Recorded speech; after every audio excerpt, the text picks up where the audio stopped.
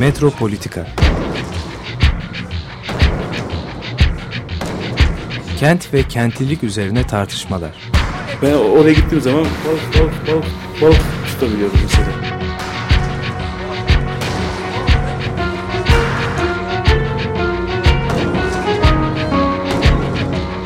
Hazırlayan ve sunanlar Aysim Türkmen ve Deniz Gündoğan İbrişim. Kolay boşaltamadı. Yani elektrikçiler terk etmedi Perşembe Pazarı merkezini.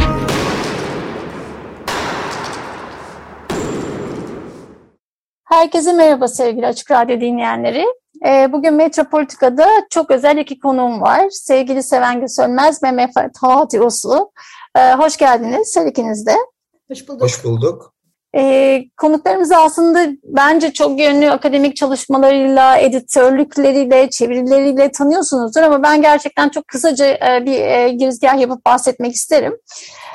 Seven Sönmez çok sayıda kitabın editörlüğünü yapıyor ve edebiyatçıların yaşamlarını hem sergiler hem müzeler aracılığıyla görselleştiriyor. En bildiğimiz Sabahattin Ali'nin yaşam öyküsünü fotoğraflarla anlatan Bir Fotoğrafçı mı? Fotoğrafını bekliyorum. Şehirlere alışamadı. Canım Ali'ye Ruhum Filiz sergilerini hazırladı.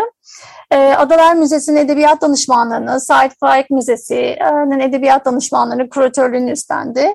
Yine Adalar Müzesi'nde Adalar, Yazarlar, Şairler, Mitos'tan Edebiyat adlı bir sergi açtı. 2017'den bu yana da Boğaziçi Üniversitesi'nde konuk öğretim görevlisi olarak ders veriyor. A'dan Z'ye Said Faik, A'dan Z'ye Sabahattin Ali, İstanbul'un 100 Ailesi adlı kitapları var. Hala da çevirileri ve çalışmalarıyla zaten yakından takip ediyoruz. Mehmet Fatih Uslu Boğaziçi Üniversitesi'nde iktisat okudu ve modern Türkiye tarihi üzerine yüksek lisans yaptı. Doktorasını 2011 yılında Bilkent Üniversitesi Türk Edebiyatı bölümünden aldı. Sabancı Üniversitesi'nde öğretim görevlisi olarak çalıştı. Venedik Üniversitesi'nde ve Harvard Üniversitesi'nde misafir araştırmacı olarak bulundu. Kitapları arasında Çatışma ve Müzakere, Tanzimat ve Edebiyat, Osmanlı İstanbul'unda Modern Edebi Kültür, Fatih Atır'la beraber derledikleri bulunuyor.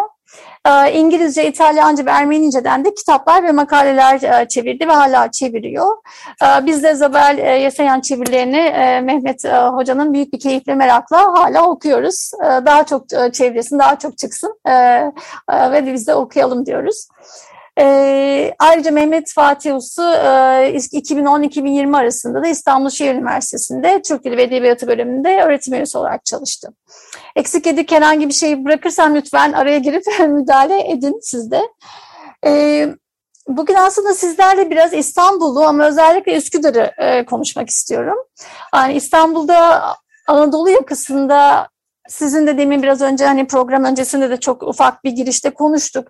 En büyük Ermeni mezarlığının Üsküdar'da bulunması, bize bunun aslında şu an ne söylediği, hani sessizlikleriyle birlikte ne söylediği, Üsküdar'ın katmanlı kültürel mirasını ve aslında birbirinden ilginç orada yaşanan çok kültürlü bir yaşamı ve aslında bugün onların nasıl unutturuldukları, nasıl sessizleştirdiklerini belki biraz konuşalım istiyoruz. O yüzden ilk topu size bırakmak istiyorum ama öncesinde de şunu küçük bir hatırlatalım dinleyicilerimize. Nisan 2021'de gene Yesayan salonunda Kovulduğumuz Cennet Üsküdar adlı bir konuşmanız oldu. İkinizin çok güzel bir konuşmaydı bu. O günden beri aslında sizin Metropolitika'da hani bu konu üzerine biraz ağırlamak istiyorduk. Çünkü Üsküdar'ın şu an hani sokak adlarıyla, işte kalan aileleriyle, işte romanlardaki betimlemeleriyle birlikte çok farklı bir Üsküdar'dan aslında bahsediyorsunuz siz. Biraz unutturulan Üsküdar'dan bahsediyorsunuz. O yüzden ben ilk böyle öncelikle çok belki de geniş bir soru soracağım size. Sizin Üsküdar'la ilişkiniz ilk nasıl başladı? Yani kendi arşiviniz, kendi çalışmalarınız, incelemelerinizde Üsküdar size ilk başta Üsküdar size nasıl geldi aslında? Ben Üsküdar'da oturuyorum ve 15 yıldır Üsküdar'da yaşıyorum. Biraz yaşadığı coğrafyayla bağ kurmayı seven biri olmamdan ötürü ama işin doğrusu tam da konuşmanın başında söylediğin gibi etrafta yürüyüşe çıktığımda bir mezarlığın büyüklüğü karşısındaki şaşkınlığım beni bütün bu soru işaretine ve meraka yöneltti.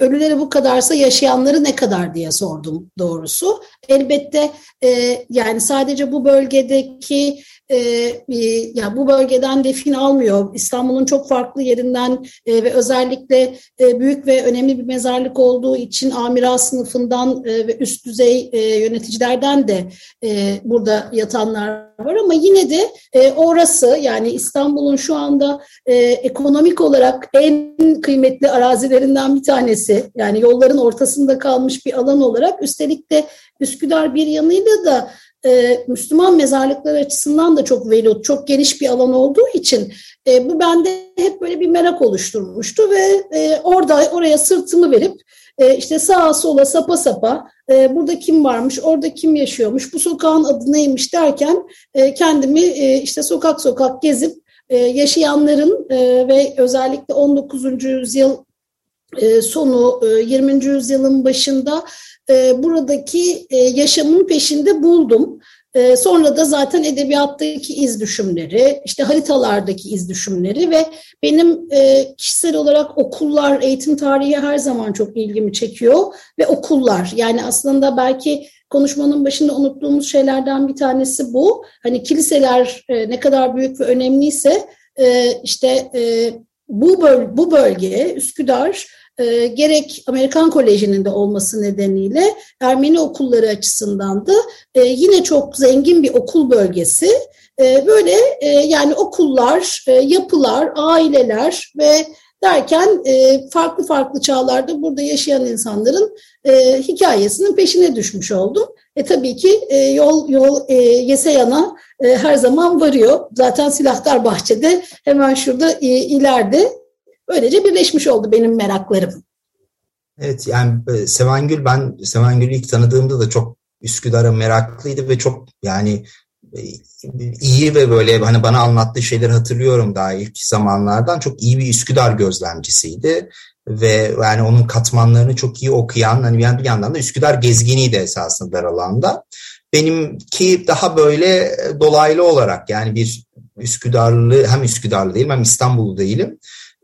Dolaylı olarak birazcık Zabel Yesayan çalışırken aslında başladı diyebilirim.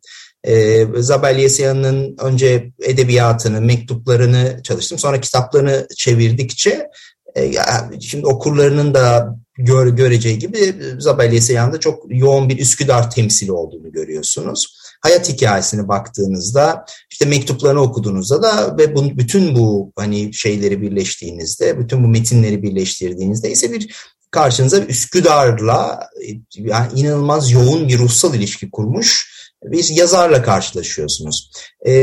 Bu süreçte hem onun o temsillere atfettiği değerler beni etkiledi. Hem de işte birazcık onun ilk başta bir biyografi yazmayı düşünüyordum çünkü Zabel Yesayan hakkında.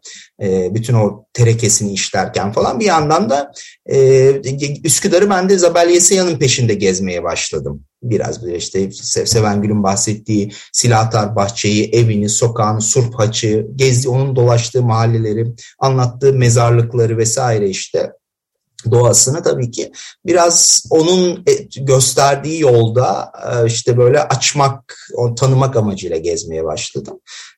Benim ilgim buradan kaynaklanıyor ve bunun ucunda da işte sizin demin başta söylediğiniz bizim işte Yesayan salonundaki programda da tartıştığımız aslında Yesayan'ın izinden gördüğünüz çok yoğun bir Ermeni kültürel alanı görüyorsunuz orada. Yani hem Ermenice edebiyatta çok anlatılan hem de aynı zamanda işte Osmanlı Ermeni kültürünün merkez birkaç mahallesinden biri olan çok fazla sayıda entelektüel, ressam, işte doktor, avukat yani toplumun önde geleni üretmiş bir Ermeni cemaatini görüyorsunuz Üsküdar'da. Ve bu da çok tabii ki dikkatimi celbetti. Ve üçüncü olarak da Üsküdar bir şekilde bizim 20. yüzyıl Cumhuriyet nasıl diyelim ister arkeolojisiyin ister mitolojisiyin onda bir tür işte Müslüman İstanbul'un temsilcisi.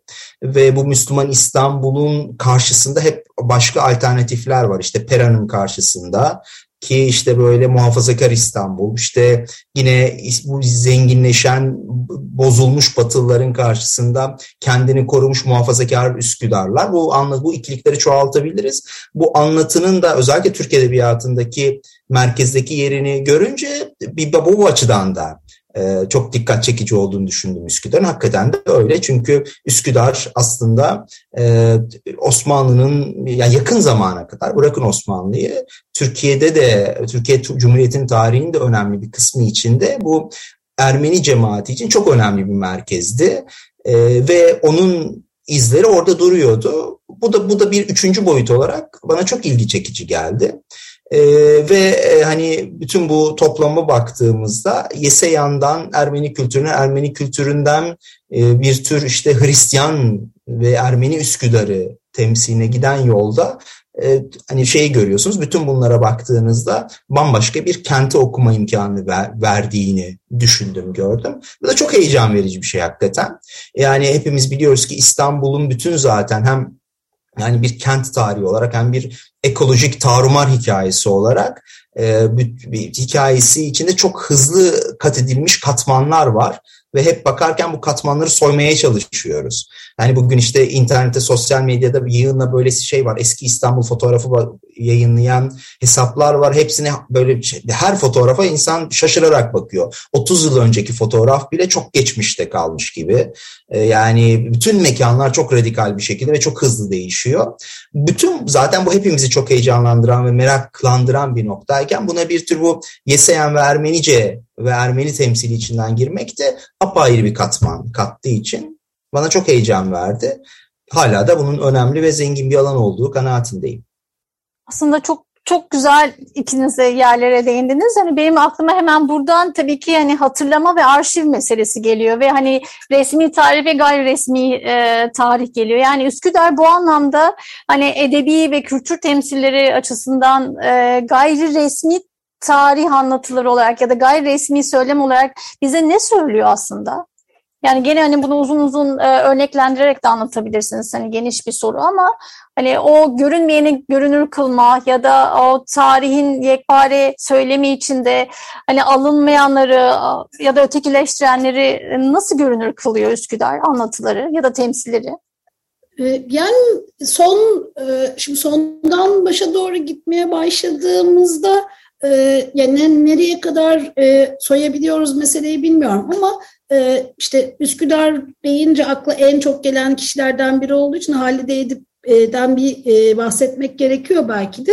Mesela Halide Edip kendi yaşamını anlatırken tabii ki Amerikan yani Kız Koleji'nin burada olmasıyla buraya dair bir alandan, bir yapıdan bahsederken aslında sokaklarda yapılan panayırlardan bahsediyor mesela. Yani biz o panayır anlatısını orada ne olduğunu bilmeden çok anlamıyoruz. Yani ben mesela Yesayan okumazdan evvel bir fikrim vardı ama Yesayan'ın da farklı zamanlarda sokaklardaki eğlencelere ya da panayırlara yaptığı göndermeleri düşününce bunu Halide Edip'in de tabii ki deneyimlediğini ve gördüğünü hatırlayıp oralarda yer aldığını ama o anlatılarda da çok üstü kapalı olduğunu düşünüyorum bir taraftan. Yani sanki böyle bilinen ama gizlenen bir şeymiş gibi bir yanıyla gördüğümüz şeylerden biri. Ya da yine konuşmanın başında hayat hikayeleri açısından bakıldığında mesela Mehmet Fuat'ın Gölgede Kalan Yıllar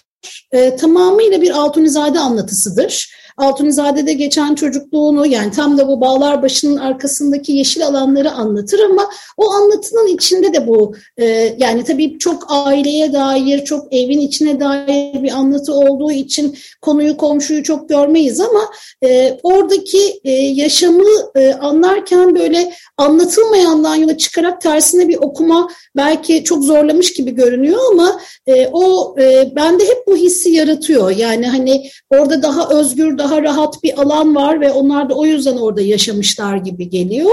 Ben en çok işte Halide Edip örneğinden oralarda ipuçlarını bulabileceğimiz bir takım metinler gibi düşünüyorum Halide Hanım'ın yazdıklarını doğrusu.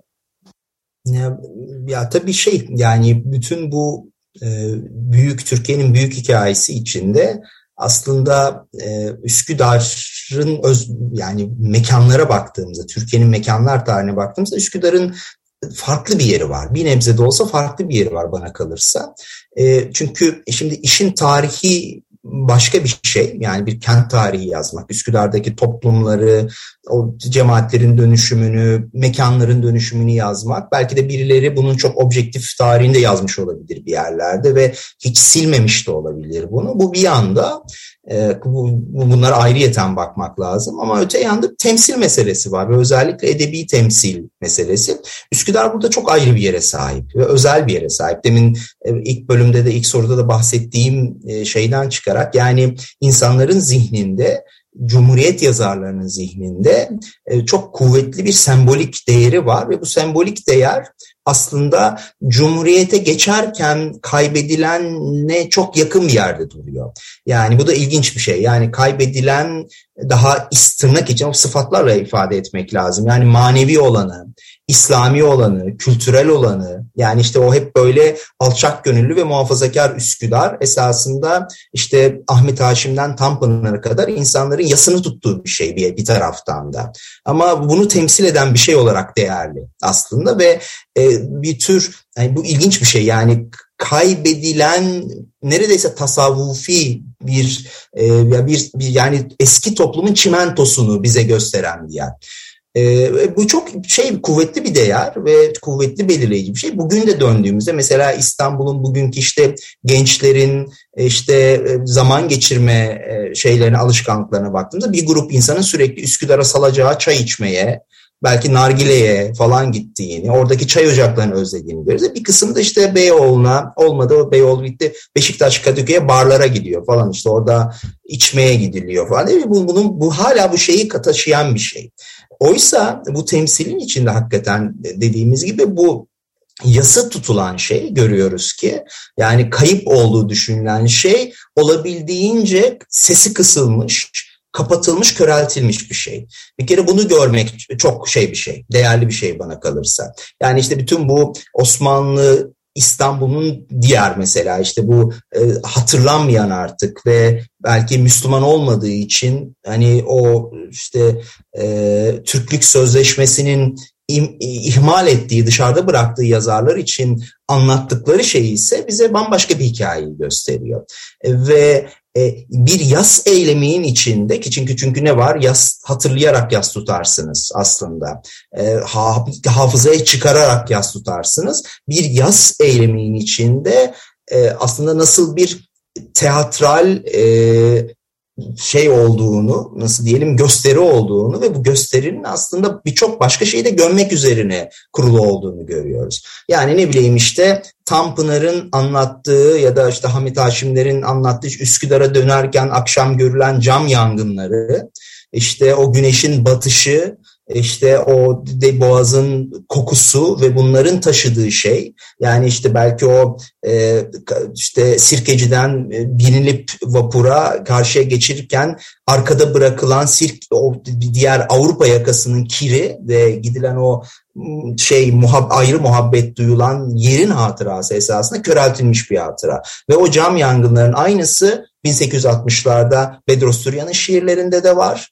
İşte İslam, ne bileyim işte Zabel, Yesayan'ın birçok metninde aynı koku, aynı işte servilerin göğe birer cami minaresini yaparak yükselişi, mezarlıkların verdiği o huzur ve huzursuzluk, işte o karmaşık his bizzat o gayrimüslim yazarların içinde de olduğunu görüyoruz. Bu bana kalırsa çok değerli bir temsil yarası, öyle diyeyim. Yani hakikaten yani sözde hatırlarken ve uzağında yas tutarken, eskini temsil eden bir şey olarak Üsküdar'ı bir imge olarak kurarken onu körelterek, hatta sakatlayarak aktaran bir muhayyile.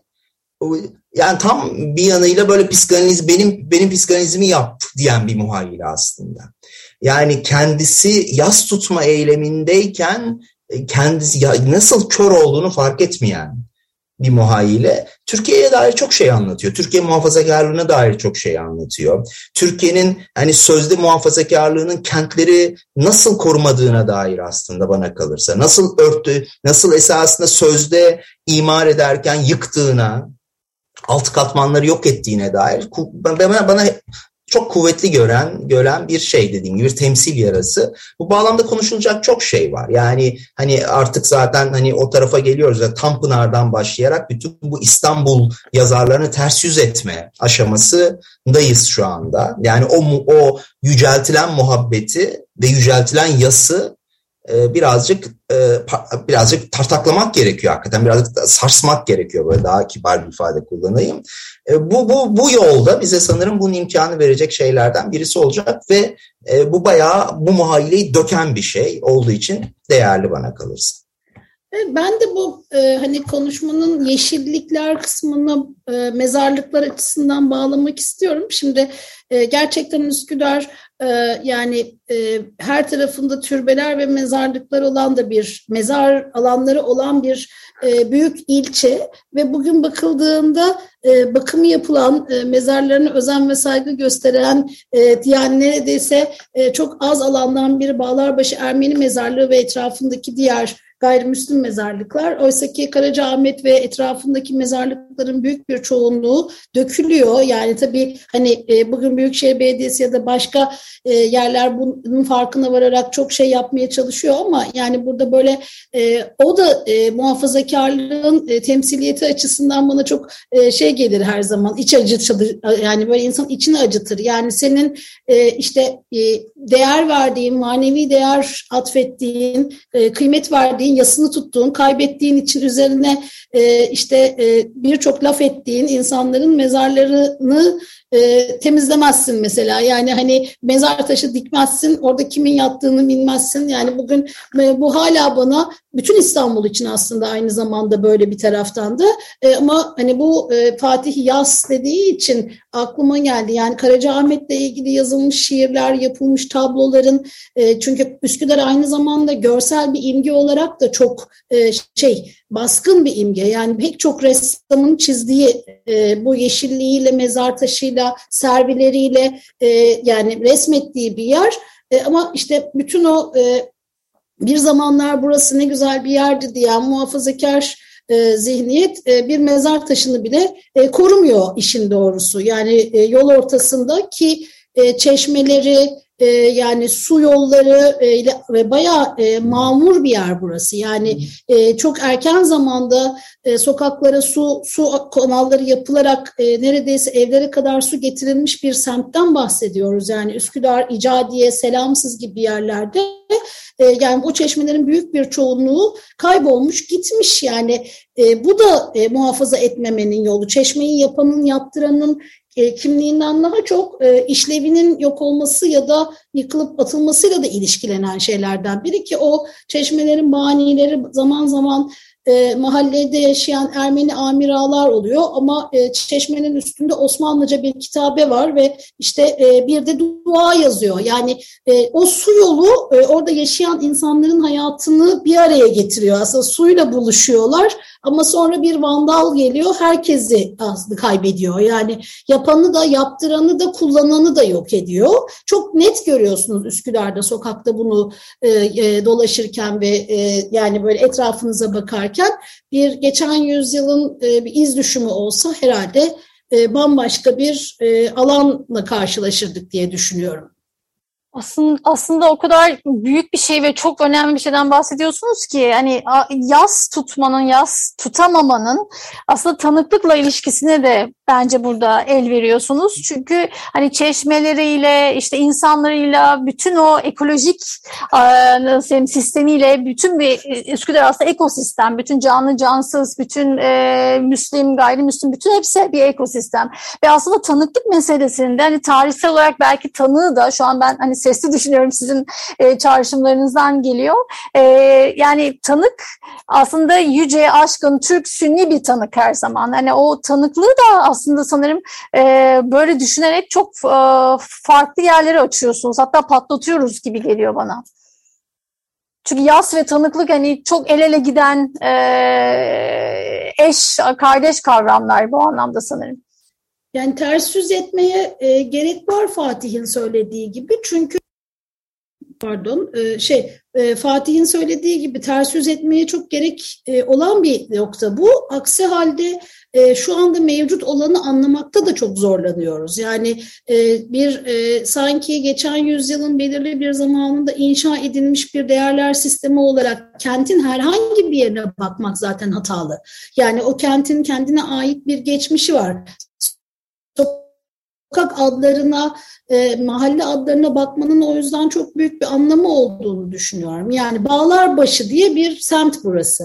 Yani bağların başladığı yer. O bağda üzüm yetişir. O üzümün yani mesela Üsküdar'da yetişen üzüm türlerini size sayayım en basitinden. Bağlarbaşı'ndaki en büyük bağlardan biri olan Beylik Bağı'nda çavuş, nurgar, keçi memesi, müşküle, bal, Erenköy siyahı, çoban çavuşu, parmak, altıntaş üzümü ve daha çok Rumeli'de yaygın olan yapıncak üzümü yetişiyormuş. Şimdi bu üzümler yetişiyor. Onlardan şarap yapılıyor. O şaraplar bu alanda gerek cenazede, gerek düğünde, gerek vaftizde, gerek törende tüketiliyor. Yani semtin adı kalmış ama ürettiği yani bir bağ olduğunu hatırlatabilecek hiçbir şeyin kalmamış olması zaten o kadar çok şey söylüyor ki bir tarafından. Yani etrafında o kültürü kaybedip giden bir şeye dönüşen bir isim koyuyor. Yani semt adını söylüyor. Siz ona dair her şeyi bırakıp gitmişsiniz. Bunlar ters yüz etmeyi bence de gerekli kılıyor kente bakarken. Mıgırdiç Margosyan'ın bir öyküsü var. Hokecaşı Ermencesi. Bir dini terim olmalı sanıyorum ama tam böyle literal çevirirseniz şey demek, ruh yemeği, ruh yiyeceği yani ruha falan, ruh gıdası denebilir. Ruh gıdası. Evet, ruha gıda falan ama orada yani Margosyan önce Ermenice yazdı, sonra sanırım çok sonraları Türkçe'ye çevrilmiş bir öykü. Orada şeyi anlatıyor, yani Şişli'deki mezarlığı anlatıyor. O ki iki büyük mezarlıktan biri Ermenilerin İstanbul'daki, biri Üsküdar'da, biri Şişli'de. Oradaki mezarlığın nasıl bir vatana dönüştüğünü anlatıyor kendine. Yani çok güzel, çok etkileyici bir öyküdür. Orayı gezerken o kapalı kapılar ardındaki, yüksek duvarlar ardındaki daha doğrusu mezarlığı gezerken bir Ermeni için, yani Diyarbakır'dan göç etmiş gelmiş ve artık İstanbullu olmuş sonraki Mıgırdiç için vatan bir mezarlıktan ibaret oluyor artık o şeyin kapısı ve nasıl bir yer, o mezarlıkları düşünürseniz hakikaten çok yüksek duvarlar altında, arkasında kimsenin ne olduğunu bilmediği o çevrede. Mesela ben bir Amerika'dan misafirimiz gelmişti. Sırpı Dusap'ın ki ilk Ermenice roman, bir kadın yazdığı ilk Ermenice romanı yazan kadın diyeyim. Onu Dusap'ın mezarını görmek istedi. Onun üzerine İtalya'da bir tez yazmış birisiydi. Onu Şişli'deki mezarlıklara bakarken esnafa sorduk orada işte. Ben işte Katolik mezarlığı nerede falan. İnanılmaz bir şey gördüm. Çok şaşırtmıştı beni çok seneler önce. Yani duvarlar arkasında ne olduğunu bilmiyor insanlar. Yani orada başka insanların, Hristiyanların mezarları olduğunu falan çoğu esnaf farkında değil. Orada dükkanı olan insanlar, burada sabah akşam orada olan insanlar. Çok tuhaf gelmişti. Öyledir mesela, yani ben Elazığlıyım mesela, 2 tane Süryani şeyi var bizim orada. Kilisesi var. Ben ancak kiliseleri bu şeyden sonra fark ettim. Bu işlerle ilgilenmeye, Ermenice öğrendikten bir sürü işte kilise varmış. Her gün önünden geçtiğimiz şey arkasında duvarda kiliseymiş diye fark ettim. Sevengül de bizim diğer Yesayan salondaki konuşmada bahsetmişti. Yani Anadolu yakasının 2 büyük kilisesi Üsküdar'da ve kiliselerin birisi en uzun, yanlış hatırlamıyorsam düzeltsin beni, birisi kubbesi en geniş olan galiba ama o kadar büyük duvarlarla çevrili ki artık içeriden kilise dışarıdan kilise olduğunu neredeyse anlamak imkansız hale gelmiş. Bunu çok şey anlatıyor. Yani izler var. İzler çok korunaklı şeylerin arkasında. Yani kente baktığınızda işte büyük duvarlar yapılmış, o izole edilmiş diğer şehrin yaşantısından ve ancak oraya belirli insanlar, o kodu bilen insanlar girebiliyor. Diğer şeyler de dilde kalmış. Yani işte Ermenice'de de bir Üsküdar var ve çok zengin ve Tanpınar'daki kadar zengin bir Üsküdar. En az işte onlar, biz Müslümanlar arasında sayabileceğimiz iyi Üsküdar yazarlar Ermenice'de de var ama oraya da giremiyorsunuz. O kapı da kapalı. Birileri çevirecek de şey olacak da çıkacak da o çıkan şey hadi diyelim çevrildi, bir grup işte ilgili insanın dışına ulaşacak da onun farkına varacaklar. Yani inanılmaz bir şey bu, yani bir şey ve dolayısıyla gerçekten tanık olmak burada, bir dil üretmek, yani dilsizleştirilmiş alan için bir dil üretmek hakikaten değerli. Yani o mezarlığın nasıl birileri için vatana döndüğünü ve bunun onların böyle bir ruh icrası içinde yaşadıklarını bizim nasıl unuttuğumuzu, nasıl bundan insanların uzak olarak bir kent yaşamı kurduğunu algılamak hakikaten çok önemli. Bu hani bence hiç şeyden de uzak değil. Yani bizim içinde bulunduğumuz şimdiki bu düzenli ve devam eden kent ve çevre katliamı tecrübemizden, yani Türkiye'de yaşadığımız, İstanbul'da yaşadığımız ve sürekli şaşırdığımız ama hiçbir şekilde durmadan devam eden, bundan da uzak şeyler değil. Yani buradaki körlükle, yani bu unutmayla, işte bu mezarlık arkasını görmemekle kentin başka zenginliklerini görmemek arasında bir paralellik olmalı bana kalırsa. Bu iki unutma arasında derinden, oldukça derinden bir bağ var. Ve yine bu da bana kalırsa hem bizim genel muhafazakar muhayyilemize dair hem de Türkiye'nin hikayesine dair çok temel şeyler söylüyor. Okullardan devam edecek olursak, okullar da aynı şeyi söylüyor aslında. Çünkü bir gençliğin, hani bir çocukluğun, gençliğin yaşam alanı olarak birbirine çok yakın mekanları seçmiş olması, aynı zamanda burada yazlık okulların varlığı. Yani bu işte yine yani Ermeni kültür hayatı için kıymetli olan yetimhanelerin ve yaz okullarının, Anadolu'dan da İstanbul'un farklı tarafı, yani Avrupa yakasından da buraya yazlık için, yaz okulu için gelen mekanların olması da yine çok şey söylüyor. Hem yaz, yeşillik, sokakta olmaya dair bir şey söylüyor, hem de bir neslin, yani burada yetişmesi, bir ortak kültür oluşturması açısından da, yani burada sanat yaparken bir araya geliyorlar, futbol oynarken bir araya geliyorlar, yani bir taşın bir topun peşinde koştururken bir araya geliyorlar ve bu sokaklardan geçiyorlar. Yani bugünün aslında ben çok yakın zamanlarda işte Tomo'yla, yani Yertvar Tomasyan'la bir Tıbrevanklı olduğu için mesela onun Şişli'den Tıbrevank'a gelip gitme hikayelerini dinlerken de çok şaşırıyorum. Yani bir grup İstanbul Ermenisinin kenti ikiye ayıran boğazdan geçip buradaki okula gelip sonra yatılı olarak burada kalması ve burada bir yine çok içe kapalı bir dünya üretip sonra gitmesi de çok ilginç geliyor ki Tıbrevank'ın da önümüzdeki yıl işte kuruluş yıl dönümlerinden biri 53 ise 70. yılı kutlanacak ve bir sergi de açılacak mesela. O okulun Türkiye kültür tarihi içindeki yeri de düşünüldüğünde çok kıymetli. Ve mesela William Saroyan Türkiye ziyaretinde Tıbrevank Lisesi'ni ziyaret ediyor, geliyor ve yani görmek istiyor okulu. Ve o günün anısını Tomasyan, yani Tomo anlattı. Normalde böyle daha orta halli yemekler çıkan bir okul, yani koşulları da çok zor olduğu için işte Saroyan geleceği için o gün yemekle beraber portakal veriyorlar mesela ve hani bu da o kadar çok şey anlatıyor ki düşünsenize, hani Türkiye için en önemli, dünyanın en önemli yazarlarından birinin Tıbrevank'ı ziyarete gelmesi.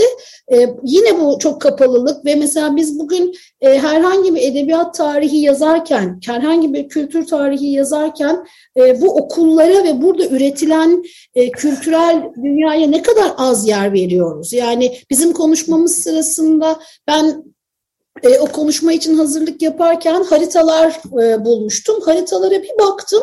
Orada bir okul, burada bir okul, yani Beyleryan işte başka bir okul derken birdenbire gerçekten bir kültür vahasıyla, yani bir eğitim kampüsü, hani bugün olsa böyle basbayağı birbirine eklenen yapılarıyla dev bir okullar sokağından bahsediyoruz. Bugün hiçbiri yok ve olan okulların da hani bir tanesinin arazisinin Amerikan Koleji'nin içine birazcık geçmiş olması, diğerlerinden bir tanesinin yıkıldıktan bir süre sonra özel bir İmam Hatip Lisesi olması da yine çok şey söylüyor. Yani okulun işlevi değişiyor. Yukarıda mesela bir Fransız mektebi vardı. O Fransız mektebi de bir vakıf binası haline getirildi. Yani işlevleri zaman içinde akşam sanat okulu haline getirilmiş çok sayıda Ermeni okulu var bu etrafta ki biz şimdi meseleye bu açıdan bakıyoruz ama hani azıcık daha öteye doğru İcadiye'den şöyle Kuzguncu'ya doğru eğil verdiğinizde bu sefer de hani İstanbul'da yaşayan Yahudilerle ilgili pek çok benzer durumla karşılaşacağız. Oradaki bölge açısından Rumlarla ilgili olarak da karşılaşacağız. Yani sadece Üsküdar ve bu Selamsız hattında söylediğimiz şey değil. Burada böyle hatırlamadığımız bir hani kültürel bir oluşum ama sonra unutturulduktan sonra başka bir şekilde unutulmuşuna merak salıp onu araştırmaya çalışan bir yazım ve yeni yazım tarihiyle karşılaşıyoruz. Tarih yazımıyla karşılaşıyoruz. Ya ben burada çok küçücük bir şey eklemek istiyorum. Bu sene 12.si ya da 12.si yapılan Üsküdar sempozyumları var. Yüzlerce insan konuşmacı olarak katılıyor. Her senenin sonunda binlerce sayfalık tebliğ çıkıyor. Yani bu konuşmalar için zaman zaman onlara bakarken yani 12 yılda binlerce sayfanın içinde buradaki kiliselerin yapısına dair mimari birkaç tane yazıdan başka yani tebliğden başka hiçbir şey yapılmamış. Yani hani koskoca Üsküdar deyip geçtiğiniz yer değil yani burası. Hani o imge de çok bu noktada çoğaltılıyor. Yani Üsküdar sempozyumları bile başlı başına bugün neyi hatırlatmak istediğimizi çok gösteriyor bana. Çok güzel söylediniz. Kesinlikle öyle. Yani benim aklıma da şey geldi. Yani Üsküdar'dan biraz daha bağımsız ama biraz daha o hattı sürdürdüğümüzde Beykoz geldi. Mesela ben Beykoz'la ilgili sevgili Aysun'la birlikte ufak bir video çalışması yapmıştık. Beykoz'da bu çevresel keder, ekolojik keder üzerine bir konferansa sunmak üzere. Ve aslında hani Beykoz'daki bu enkaz yerlerin diyeceğim artık hani enkaz ve metruk kiliselerin o çevresel tahribatla nasıl iç içe geçtiğini böyle gösteren böyle ufak bir çalışmamız olmuştu. Oradayken GPS'te bulamadığımız ama isminden emin olduğumuz 2 tane Ermeni kilisesi vardı. Bulamıyoruz bir türlü. En sonunda ne yapalım dedik? Bir emlakçıya soralım dedik ki emlakçıdır ve bilirdir bunu diye. Emlakçı bizi İçeriye almadı. Sorduğumuz an bize çok şüpheyle yaklaştı ve gerçekten yüzündeki o şeyi hissediyorsunuz hani çekinceyi.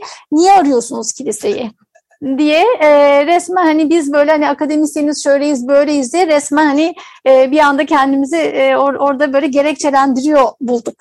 Ondan sonra neyse kiliseyi bulduk gittik. Kiliseye bir kodla giriyorsunuz. Yani bir zili var ama kilise olduğu kesinlikle anlaşılmıyor. Bir zili var. Sonra birisine ulaştık. Cep telefonundan ulaştık. Yani böyle inanılmaz enteresan bir hikayeyle karşılaştık orada. O yüzden neyin hatırlanmak istemesi, neyin hatırlanmak istememesi hani ben ufak bir ekleme yapayım dedim. Hani biraz daha o hattı sahil boyunca biraz daha belki uzattığımızda gene benzer hikayeler karşımıza çıkıyor gibi.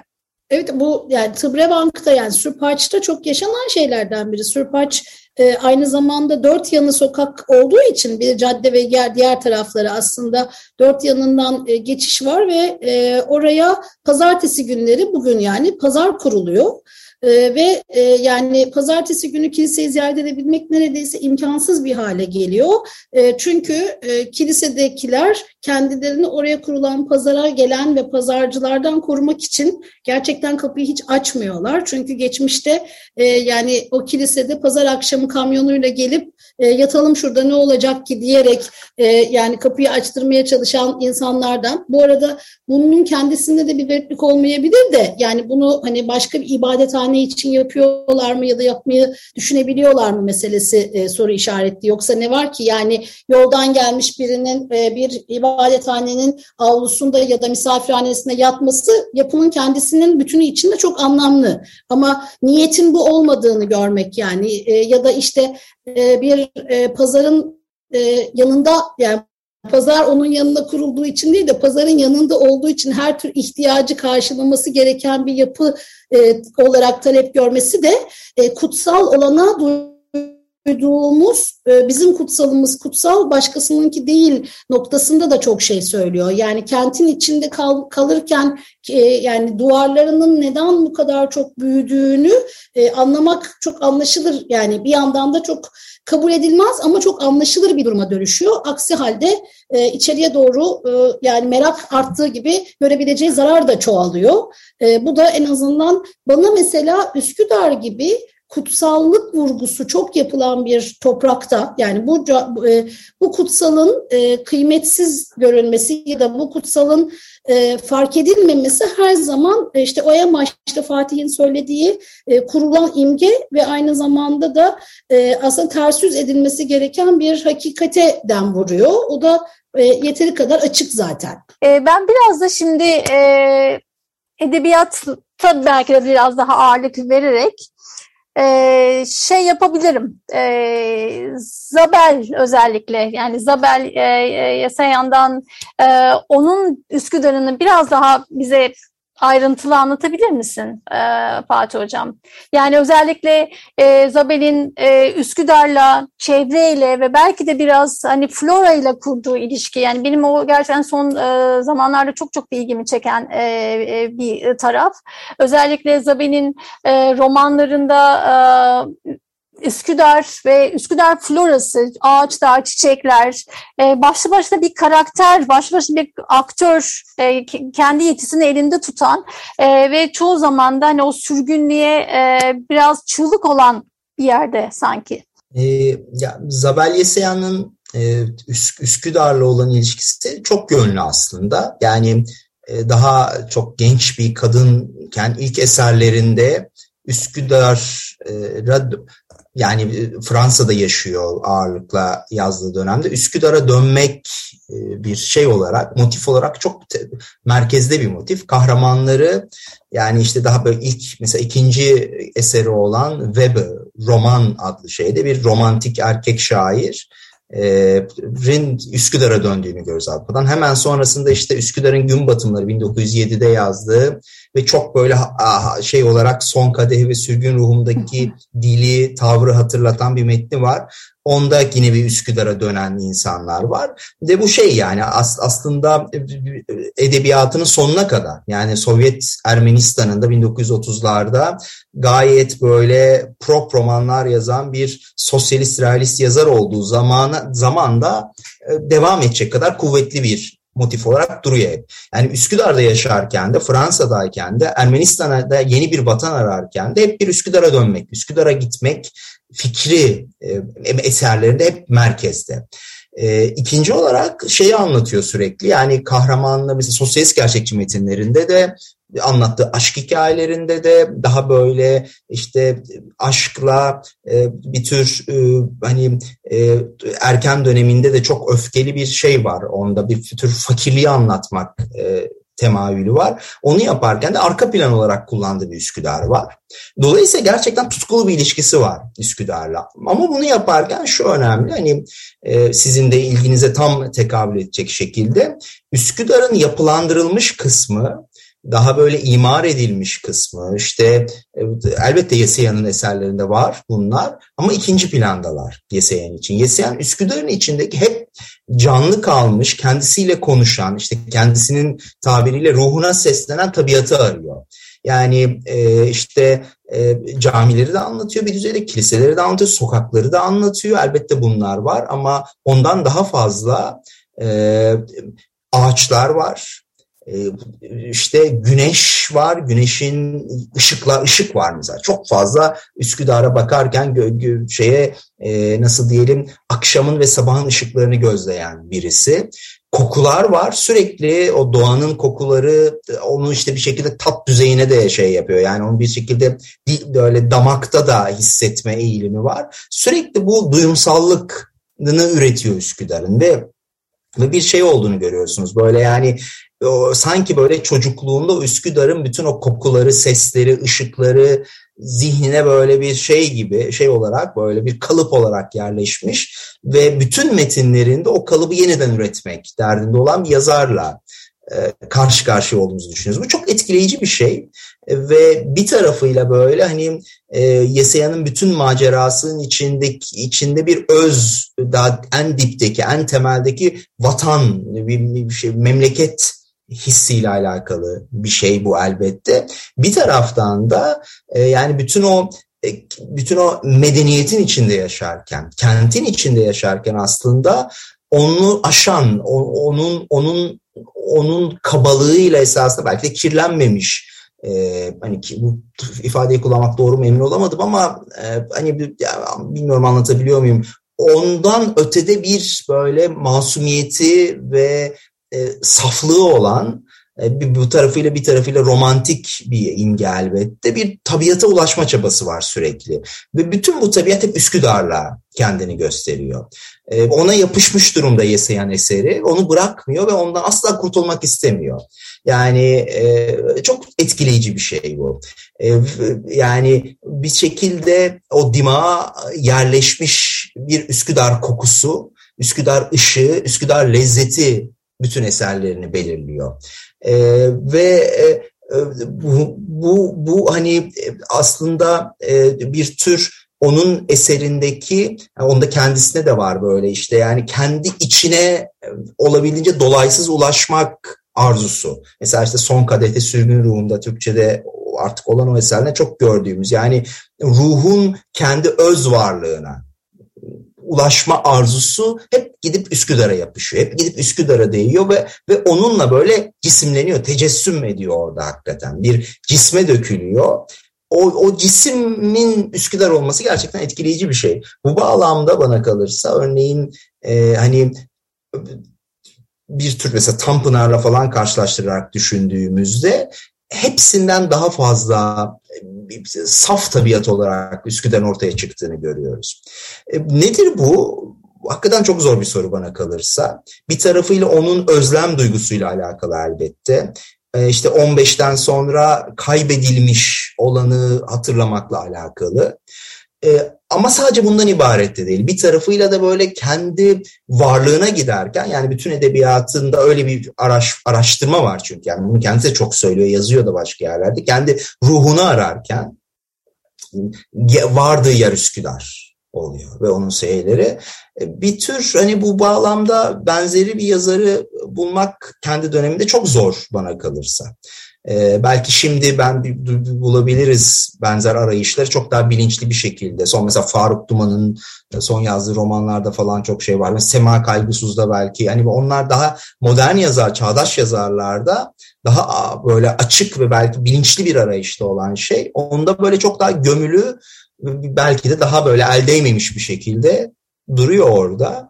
Etkileyici bir şey. Tam ben de şeyini bilmiyorum. Yani bunun apaçık çözümlemesini bilmiyorum.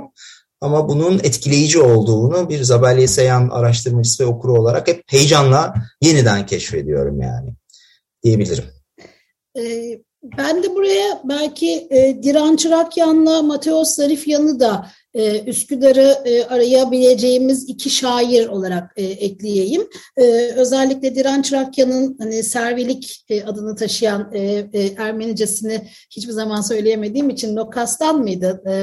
Nocas'tan diye mi okunuyor?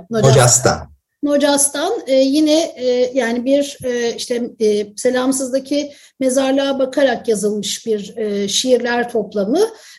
Yani genç yaşta ölen Mateos Zarifyan'ın da gençliğini ve ergenliğini Üsküdar'ın tabiatı içinde coşkulu bir biçimde, hatta fotoğrafları var Hoşamadyan'da, çok güzel vesileler, çok güzel pikniklerle geçirdikleri, Dikran Çırakyan'ın da öyle. Bu coğrafyayı, bu tabiatı hem yaşayıp hem de yazdıklarından bahsetmek mümkün. Yani onlar daha ikincil anlatılarmış gibi kalıyor ama yani hem işte deneyimledikleri bir yaşamı hem de herhalde çok etkilendikleri bir doğayı anlatıyorlar diye düşünüyorum. O açıdan da zaten yani Dikran Çırakyan nihai olarak Yesayan'ın roman kahramanlarından biri olarak da bu özelliğiyle Yesayan'ın romanlarından birinin içine de girmiş oluyor. O açıdan da çevreleyen bir hani floradan, bir yeşillikten bahsetmek mümkün bu şair ve yazarları. Bu çok heyecan verici bence. Gerçekten yani dediğiniz gibi hani bir şeyi yok. Hani bir o direkt böyle belki bir çözümlemesi yok ama gerçekten benim için ben de böyle hani çok meraklı bir okur ve araştırmacı olarak çok heyecan duyuyorum. Özellikle hani Yesayan'ın sürgün ruhumda mesela aklıma hemen Emma'nın yaptığı tablolar geliyor. Yani o tablolardaki aslında işte serviler, gül ağaçları yani o böyle onları hani Tanpınar'daki gibi görmüyoruz ya da ben öyle okumuyorum mesela onları. Yani o hem o kaybettiği o sürgün hem kaybettiği vatanını, memleketi hem de sürgünlüğüne böyle yani teelli çok kökensel bir şey gibi geliyor bana orada o. O yüzden hani bunu belki de biraz daha hani açmak, tartışmak, özellikle hani ekolojik anlamda, flora anlamında belki biraz daha bakmak yani çok heyecan verici olabilir diye ufak ben de bir ekleme yapabilirim. Evet, yani sonuçta biz zaten ekolojik olarak edebi metinlerin izinde daha çok yol kat edecekmişiz gibi görünüyor. Yani edebiyat okumalarımıza yeni bir boyut kazandırıyor bu.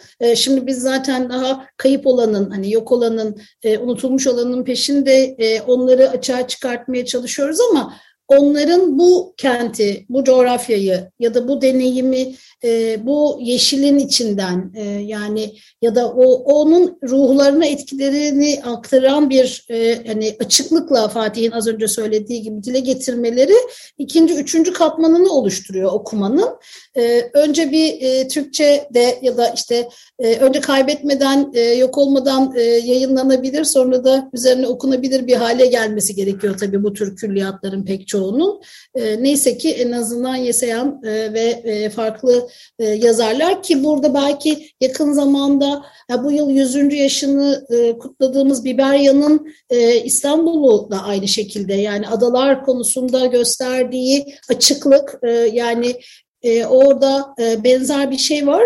Bu muhtemelen yan okumalarla çok şekillenebilecek ve güzel bir çalışma alanı da olacak. Çünkü yani Biberya'nın adası da oradaki roman kahramanlarından biri aslında. Yani hani onu bir karakter, bir olayların merkezinde bir coğrafya olarak görmek gerekiyor. O açıdan bizim hani Türkçe yazılmış metinlere göre daha çok anlatıyor gibi geliyor bana ya da bu kıyaslama için karşılaştırmalı edebiyat çalışmaları yapılmalı benzer zamanlar. Buralardan çok güzel akademik çalışmalar çıkar umudundayım ben de. Kesinlikle öyle. Biberyen ve adalar üzerine de bir program yapmayı istiyoruz aslında. Yani onun belki ilerleyen yerlerde gene kapınızı çalmaktan biz çok mutlu oluruz. Çok güzel anlatıyorsunuz ama yavaş yavaş böyle bitirmek zorunda kalacağız. Neredeyse 50-55. dakikaya doğru gideceğiz. Ama ben belki çok geniş bir soruyla belki bitirebiliriz. Hani Üsküdar özelini düşündüğümüzde hani Üsküdar'ın günümüzde değişen edebiyatı var mı? Yani aslında Üsküdar şu an çok değişiyor. Değişti de. Ben de uzun yıllar liseden üniversiteye kadar aslında Bulgurlu semtinde Libadiye'de oturdum ve Üsküdar'ı çok gidip geliyordum o zaman. Ben de böyle hani flanözlük yapmaya çalışıyordum kendimce Üsküdar'da. Ama şu an baktığımızda gerçekten çok daha farklı bir değişimi de görüyoruz Üsküdar'da. Özellikle hem inşaat sektörü işte diğer altyapı açısından yani gözlemlediğiniz kadarıyla Üsküdar'ın böyle bir değişimini bize aktaran bir edebiyat var mı? Ya da yazarlar o anlamda önerebileceğiniz isimler var mı? Yani edebiyat dışı saymayacağım bunu ama yani Üsküdar'la ilgili çeşitli anı kitapları yayınlanıyor. Yani Üsküdar'da bir attar mesela yani çeşitli yani bu tür biyografik anlatılarda ve anıların içine ekleniyormuş gibi geliyor. Yani buraya dair metinler çoğalıyor ama Yani şimdi benim de böyle bir çırpıda aklıma gelen bir şey yok. Üsküdar'da bir attar, o yüzden aklıma geldi işin doğrusu. Belki eğer bu programdan sonra mail gönderiyorsunuz ya, bu programı yaptık diye ya da siteye koyuyorsunuz. O arada küçük notlar ekleyip şu kitaplara da bakabiliriz gibi bir şey yapabiliriz. Aklımıza gelenleri yazıp öyle ekler göndeririz. Harika olur, çok güzel olur. Ya benim de hiç bildiğim bir soru değil bu. Yani çok o kadar yakın takip edemiyorum zaten çok şeyi. Çağdaş edebiyat diye yeni yayınlanan şeyleri. Ama Üsküdar falan nasıl değişiyor, ne kadar anlatılıyor biraz... Bir tek şey aklıma geldi. Uydurmayayım yani bir şeyler. Yani şeyi söylemem gerekiyor. Çocuk edebiyatında, çocuk kitaplarında Kız Kulesi nedeniyle çokça anlatılara yer veriliyor. Şimdi hızlı aklıma gelenlerden bir tanesi o.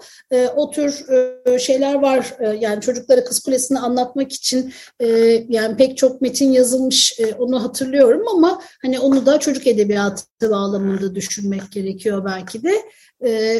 Bir bakalım. Yani en yakın herhalde Kuzguncuk münasebetiyle Sevin Burak'ı unutmadan yani onu anmak gerekiyor.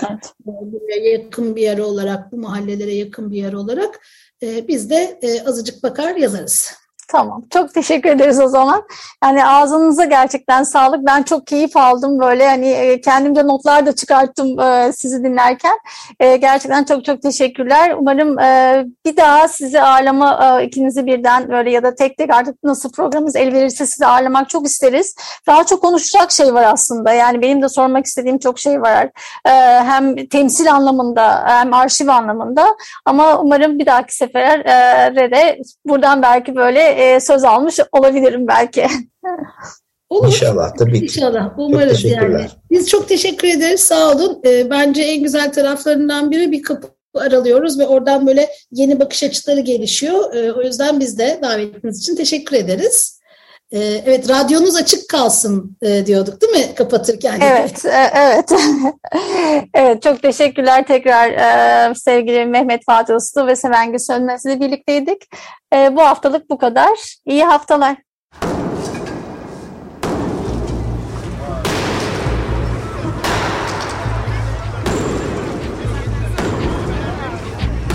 Metropolitika.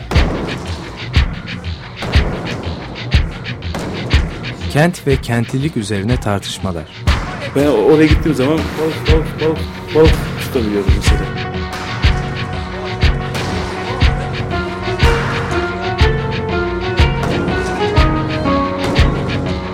Hazırlayan ve sunanlar Aysim Türkmen ve Deniz Gündoğan İbrişim. Kolay kolay boşaltamadı. Yani elektrikçiler terk etmedi Perşembe Pazarı merkezini.